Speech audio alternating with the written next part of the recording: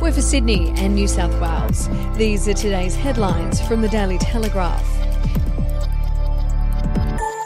Embattled former New South Wales Minister Gareth Ward is facing allegations of indecent behaviour against two separate men. Mr Ward denies any wrongdoing. A crisis enveloping the state government deepened last night, with New South Wales police sources confirming there were two active investigations into separate allegations levelled against the MP. The 39-year-old moderate power broker and factional ally of Premier Gladys Berejiklian stepped down from the ministry on Thursday after identifying himself as the MP at the centre of allegations made by one man. The Saturday Telegraph understands one alleged victim, who was a young man at the time, made a statement to detectives this year accusing Mr Ward of indecently assaulting him. If you'd like to read more on that story today, you can take out a subscription to the Daily Telegraph at dailytelegraph.com.au or download the app at your app store. Stressed contact tracers are fighting for better working conditions as they face growing abuse from an increasingly weary public. Responsible for tracking down thousands of close contacts of confirmed COVID-19 cases, the contact tracers are blaming poor management along with lack of job security for plunging morale and rising absenteeism.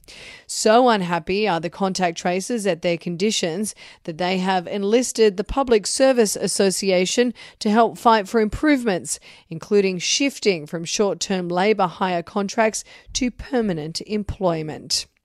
And we'll be back after this. News doesn't have to be boring. The Brits have given Prince Harry a new nickname after yet another tell-all interview. Oh God, is it the Ginger Whinger? Let the team at news.com.au get you up to speed each day with their podcast, From the Newsroom. A couple were busted joining the Mile High Club. Well, I guess they can't play Virgin anymore. Politics, sport, red carpets, royals. Get all the goss in just a few minutes. Follow From the Newsroom wherever you get your podcast from. They are the hardest suburbs to crack in Sydney, where homeowners refuse to leave, but for that very reason can be sitting on a property goldmine. Property listings are low and buyer demand at record highs across Greater Sydney, but new data shows the suburbs where owners hold on to their properties for the longest and are not those with spectacular views or stunning properties, but family-friendly areas with good schools and tight-knit communities.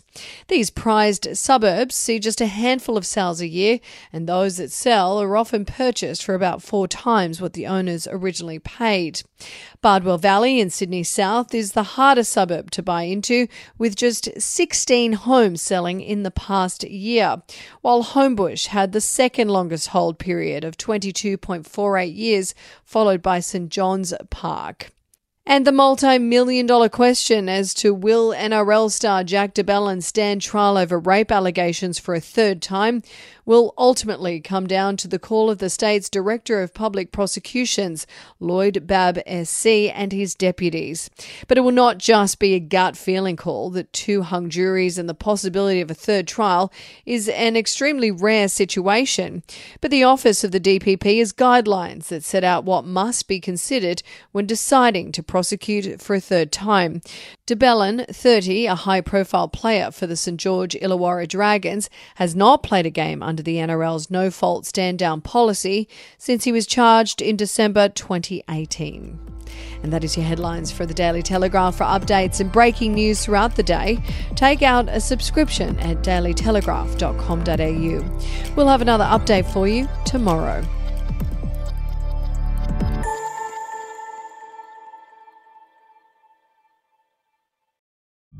The podcast Faith on Trial looks into Hillsong, both in Australia and the US, and takes both the listener and hosts on unexpected twists and turns in the story of Brian Houston and the Singing Preachers. There are 2 incidents involving Pastor Brian. The Australian journalists uncovered a litany of alleged criminal behavior in the megachurch. Financial gifts were being given to the leaders of the church. Listen to Faith on Trial Hillsong ad-free on Crimex Plus on Apple Podcasts today or wherever you get your podcasts.